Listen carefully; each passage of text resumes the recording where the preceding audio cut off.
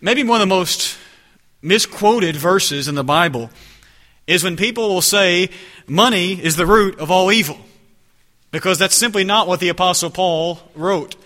Instead, the Apostle Paul in writing to Timothy said, "For the love of money is a root of all kinds or types of evil." Money is not good or bad. It's just money. Our view of money and our usage of money is what makes it either good or bad. And for some time, Tyler and I have been working on a series of lessons for the month of January on Sunday nights on the biblical concept of money. And I hope in the bulletin that you may have seen the last couple of weeks that the overall title for this series is Beyond Giving. And the reason we gave it that title is because so often when we plan a sermon or even several sermons on the subject of money, that's all we ever talk about, is that one subject of giving. But the Bible speaks to so much more than giving when it speaks to the subject of money. We're going to talk about giving in this series, Lord willing, in a couple of weeks. But the Bible covers so much more than just that one subject as it pertains to our money and our possessions. In fact, the Bible speaks to basically every aspect through practical wisdom for what God has blessed us with. And we also thought that putting this lesson basically at the beginning of the year would be a good idea because of those New Year's resolutions and goals that people have, whether they're actually written down and stated or just some things that maybe you have in your mind, and some have to do with personal finances. Maybe you want to pay down debt or get out of debt, or maybe you want to earn more, maybe you want to give more, save more. In principle, the Bible speaks to every one of those areas and more as it pertains to our finances. You know, sometimes it's easy for us to think about difficulties with money on a national or international level. We see the news and we hear these huge numbers that we can't even fathom about how our nation is in a difficult time in money, trillions in debt and running billions in deficits quarter after quarter. And the news just seems to get worse all the time. It's easy for us just to be blown away by that. But if we take a few zeros off of it, it's also true of many of our own lives. Okay, if we take a lot of zeros off of it, it's true in our own lives in many ways. But this series of lessons is not meant in the least to cause shame. Because if you are old enough to have handled money, you have probably made a mistake with it. That's all there is to it. Each of us have made unwise decisions at some point in our life as it pertains to money and possessions. And our goal in these 4 lessons beginning tonight is simply to see what God has to say, and to make very practical applications so that we can honor Him in even this area of our life. But first things first. In fact, that's the name of this first lesson. First things first. Before we start learning what Scripture says about earning and debt and saving and giving and all these other areas, we have to have our mindset right as it pertains to finances. Scripture always makes sure that we have our heart and our mind right before we begin making sure we're doing the right actions. It is one thing to do right things. It is another thing entirely to do the right things for the right reason, out of the right motivation. Humility, servanthood, and honoring God should be at the basis, the foundation of everything that we do, and that includes even the handling of finances. And so as we begin these series of lessons tonight, I want us to get first things first. And that is to understand the biblical principle that it's not mine anyway. And it's not yours anyway.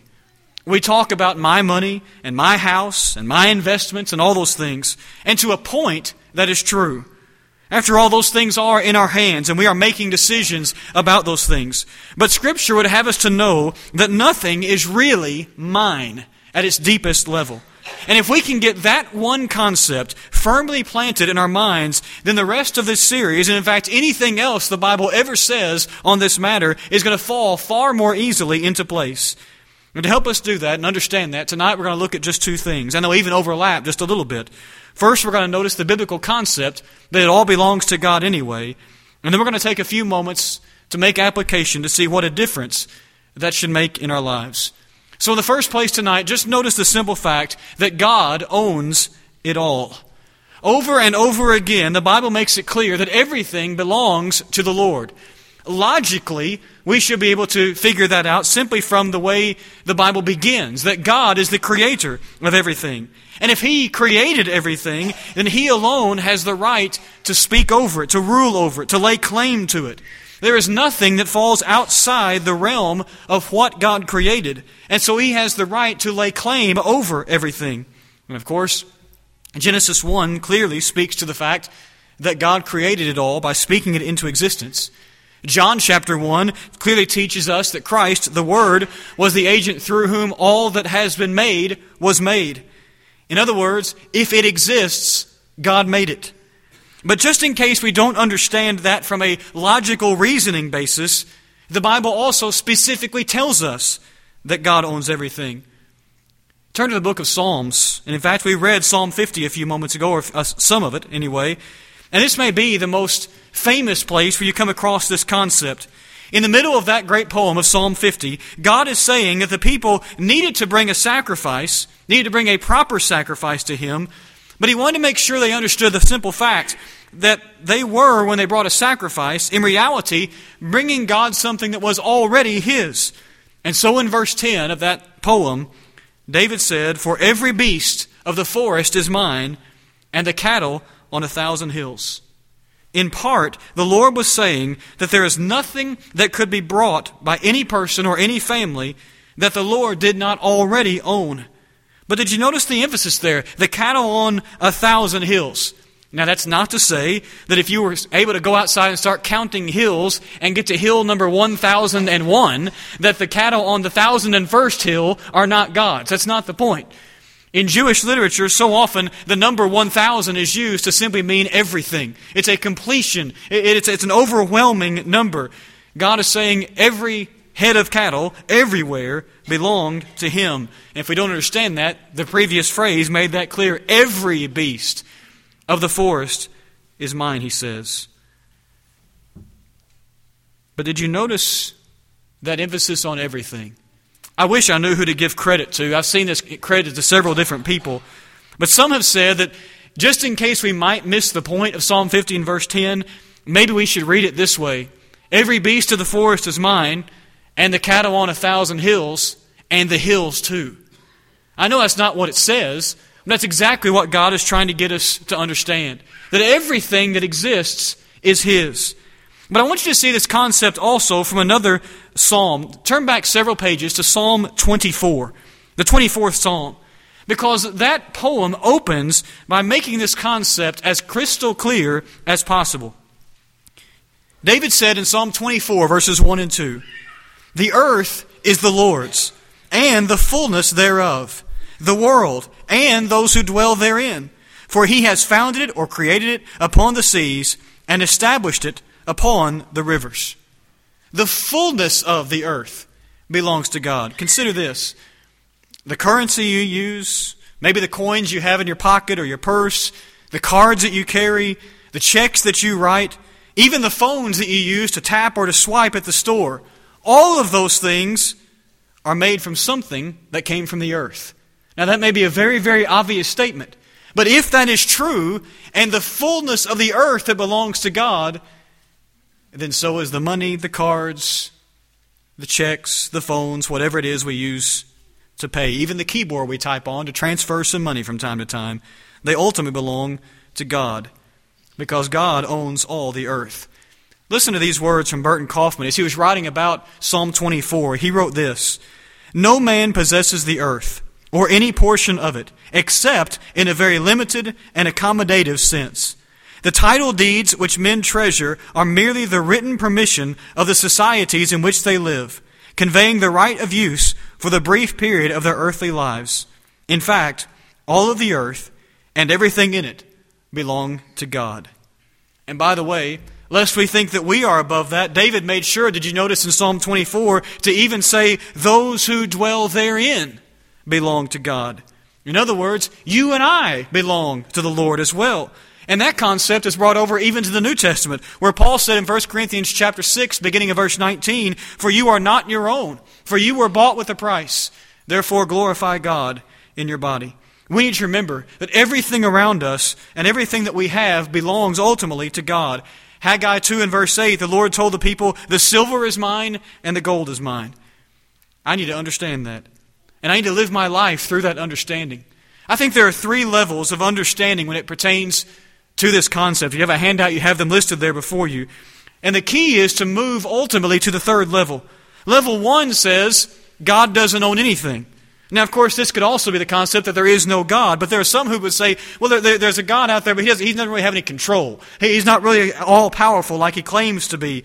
Hopefully, none of us would fall into that category, but some do, and they would claim then that I can use or misuse, even waste anything from creation to the financial realm as I see fit, because ultimately I'm in control. That's level 1. Level 2 says that God owns most of creation, but what is mine is mine. And I think a lot of people really fall into this category. Even they might say the right words, but by practice, this is where they fall. God, they would say, owns everything in creation, things like trees and planets and wild animals and the mountains and the streams. But when it comes to my money and my possessions, despite what I might say, I don't really believe they belong to the Lord. I certainly don't act as if that's the case, because the first thing I think of is how can I use it to improve me?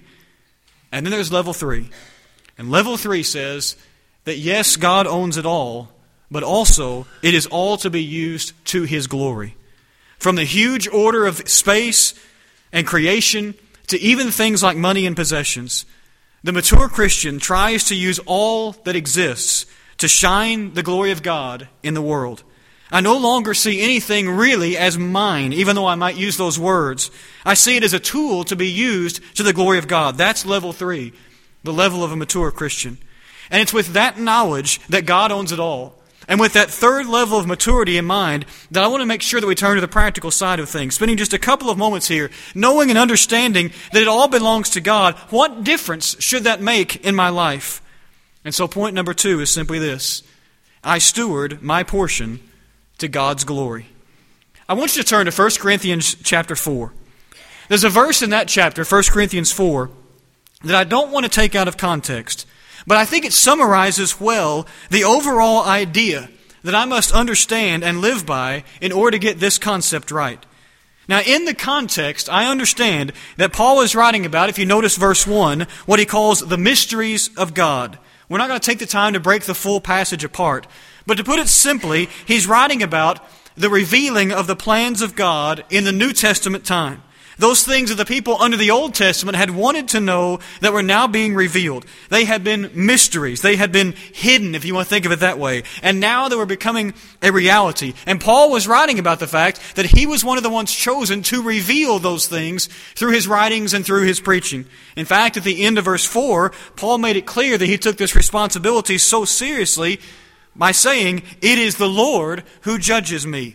Paul is saying, I'm not going to take this flippantly. I'm revealing an eternal message here. I have been chosen to reveal a message hidden for all these years. I know that's the context. But in the middle of that discussion, Paul writes a principle that governs all of our Christian lives. Notice verse 2. Moreover, it is required of stewards that they be found trustworthy. The Old King James uses the word they be found faithful. There's one modern translation that I like very well in translating verse 2. It words it this way: Now in this way, those who are trusted with something valuable must show they are worthy of that trust. That's what Paul was trying to say. The word steward is simply a word that means to manage for someone else. Now again, I know in the context, Paul is writing about holding the Word of God, which is of unequaled value, in a way that's worthy. But is that same principle you see in verse 2 not true of the entirety of our Christian life? Whatever has value, especially whatever has value to God, we use to prove ourselves trustworthy to Him, faithful to Him. So the obvious question is, how does that display itself when it comes to things like money, possessions, and finances? It comes across with the understanding that while God does own it all, He has blessed each of us with a portion of His creation to manage or to steward. But above that, He has done it also in a way that I must be faithful with it. All that I have, I do not really have. All that I have is on loan from God. I need to see it as a way to honor Him and bring Him glory. When I understand that concept, would that not make a massive difference in how I handle money and possessions? Just consider a couple of very practical examples. That house that I call my house.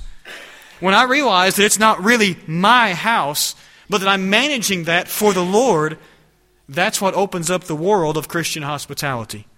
I will try to figure out ways to use my house as a way to shine God's glory. Can I show people Christian friendship, Christian love? It will also make sure that my house, because I'm managing it for God, is a place where Satan is not allowed in any form, through entertainment, through temptation and other sinful influences, because I'm managing that place for God. That paycheck that I receive each week or each month is no longer to be thought of primarily as my pay. Instead, it's another portion that God is blessing me with to put in my hands to manage and to steward.